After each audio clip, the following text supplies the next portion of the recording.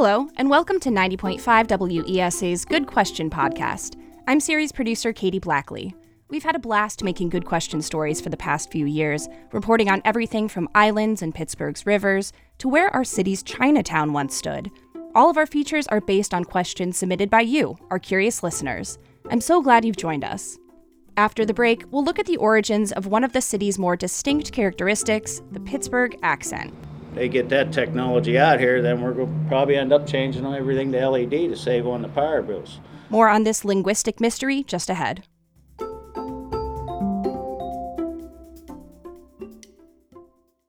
Support for the Good Question podcast is made possible by the Pittsburgh Symphony Orchestra, bringing great music to Pittsburgh for 126 years. Calendar of performances and ticket information is available at pittsburghsymphony.org. If you live in Pittsburgh, you've probably heard of the Pittsburgh accent. Okay, so when I walk out the door and, go down the business district... Police officers could live within 25 air miles of the city-county building, which is on Grand Street downtown. But the irons can take 2-3 days, so anywhere from 16 to 24 hours. Yeah, in fact, this is terrible to say, and I don't mean for this to come across. I hated Southside. You know why? Because it stunk down here. From recognizable Yinzer speech to the subtleties of the dialect, the cadence of the region is unique, as is the way it was developed. Scott Kiesling is a linguistics professor with the University of Pittsburgh. He's written and researched a lot about accents in western Pennsylvania and says the region really is distinct, and it's due in part to newcomers in the late 19th century. It's all those immigrants coming together, mixing up, learning English sort of on the street, and then that becoming the way English was spoken, because then the next generation comes and they just learn to speak that way, and that's just the way they talk. Most accents in this part of the United States come from England, Ireland, or Scotland. And Pittsburghese, Kiesling says it's mostly Scots-Irish. Words like slippy and nebby, sweeper, jag off, you learn the insults really quickly. These words spread by association, by people just talking to each other in the streets or at work.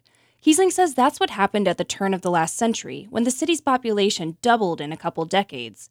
English was the dominant language when a huge wave of non-English-speaking immigrants made Pittsburgh their home, and they learned the new language from each other. All the workers were the ones who were talking to each other. These newcomers would speak their native languages at home and at their neighborhood spaces, but then they'd go to work in the mill and they'd have to speak in English. Kiesling said this resulted in some of the melding of accents that didn't really happen many other places. All of this migration kind of upset a lot of the pronunciation, and that's why Western Pennsylvania, we think, has a unique dialect as opposed to what's east and west of it. Which brings us to pronunciation.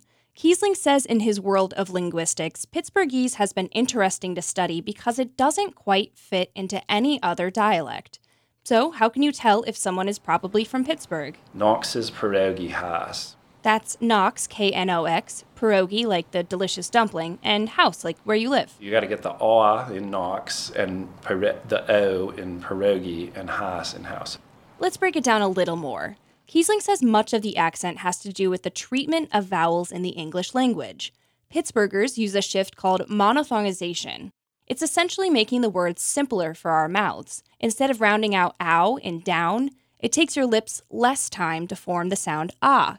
Compare down and don. Downtown is quicker to say than downtown.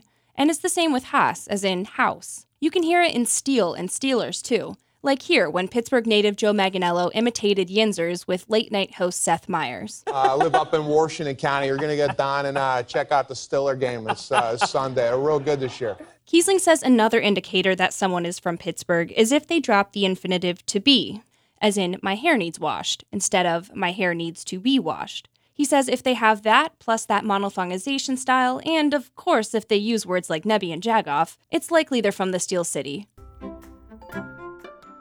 Coming up after the break. You let somebody to make that left turn right now because you know that later you're going to benefit from it. And people just learn over time and they adapt. Let's look at the rise of the Pittsburgh Left. Stay with us.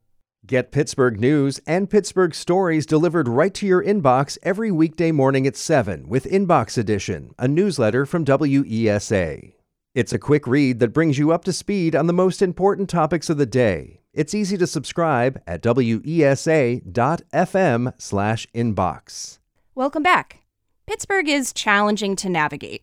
It developed from a hodgepodge of former boroughs and municipalities, and its hills and river valleys prevented planners from creating a traditional street grid. On top of that, local drivers have some idiosyncratic behaviors. Let's look into the murky history of the Pittsburgh Left.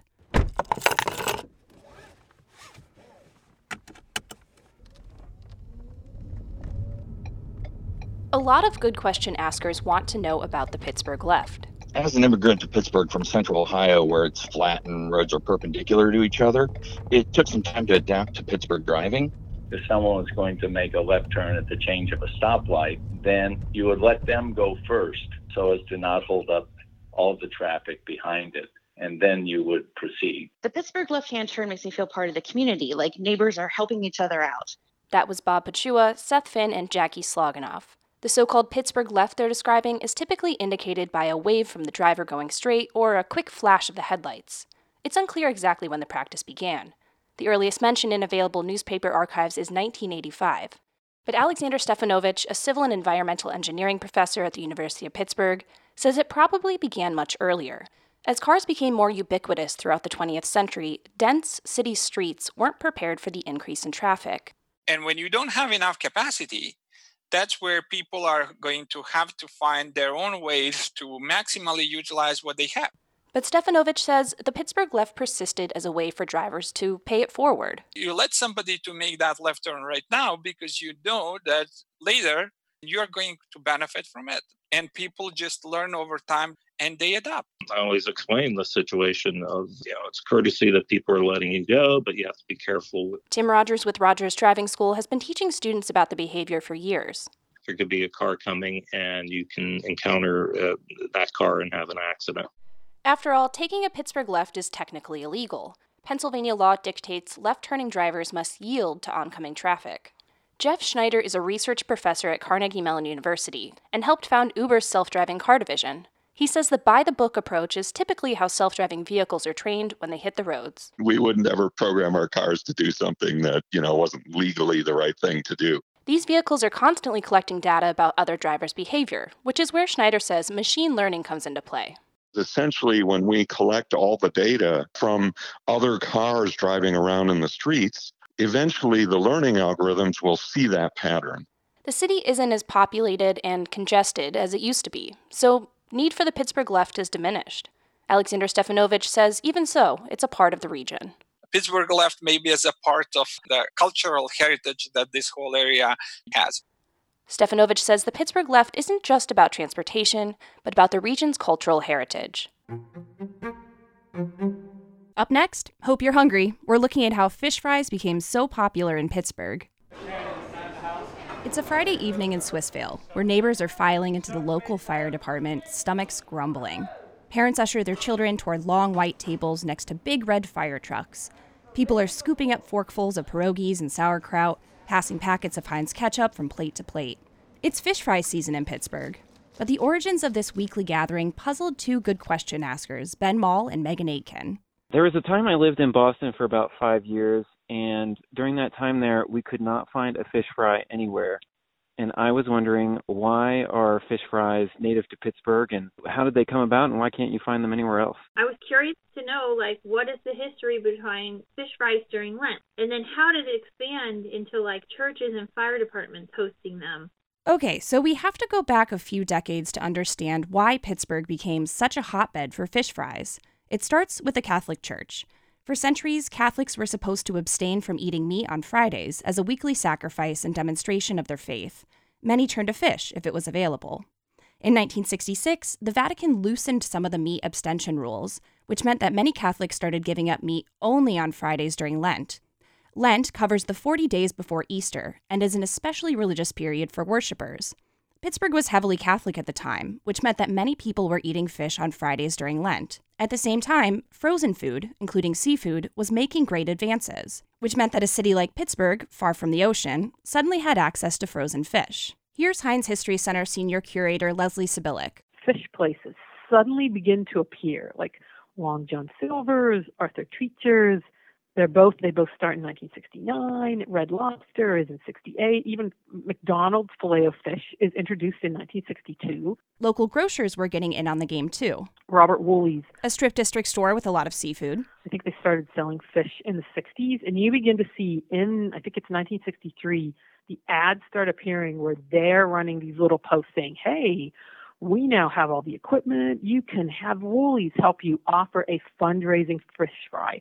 Volunteer fire departments and churches started fish fries to raise money. They caught on, and soon everyone had a favorite place to go on Fridays during Lent. It's almost like it's a competition between places, and I haven't seen that in a lot of other places. While there has been a consolidation of parishes in recent years, Pittsburgh is still a heavily Catholic place. The fish fry is a way for parishes, in effect, to compete against each other in the way that their basketball teams or football teams once did. Ultimately, Sibilic says it's about sharing a meal together. And there's a sense of communal appreciation that bonds people. Good Question asker Ben Hall says he loves that vibe. I like how a lot of places, it's community-style seating, so you're just sitting with other people, and I think that's great. You just get to strike up conversations and get to meet new people in new ways. For the past 2 years of the pandemic, many regular fish fry locations offered takeout or drive-through distribution. But this year, more and more have carefully reopened. Back at the Swissvale Fire Department fish fry, John Green says he likes to support the department and was eager to return this year. It was lovely to finally be back. My family hasn't been able to really celebrate since COVID, and it was just nice to feel, back in the same place. Fish fries aren't only found in Pittsburgh, of course. They happen all across the country and are especially popular in places like Milwaukee and upstate New York. But you might say it really hooked Pittsburgh. I know, bad pun. Hope it caught your attention? And hope you enjoyed listening to the first episode of our Good Question podcast. If you have a favorite fish fry, let us know. We're on social media at 905 WESA. Special thanks to Patrick Doyle and everyone at Pittsburgh Community Broadcasting. I'm Katie Blackley. Have a wonderful day, and as always, stay curious.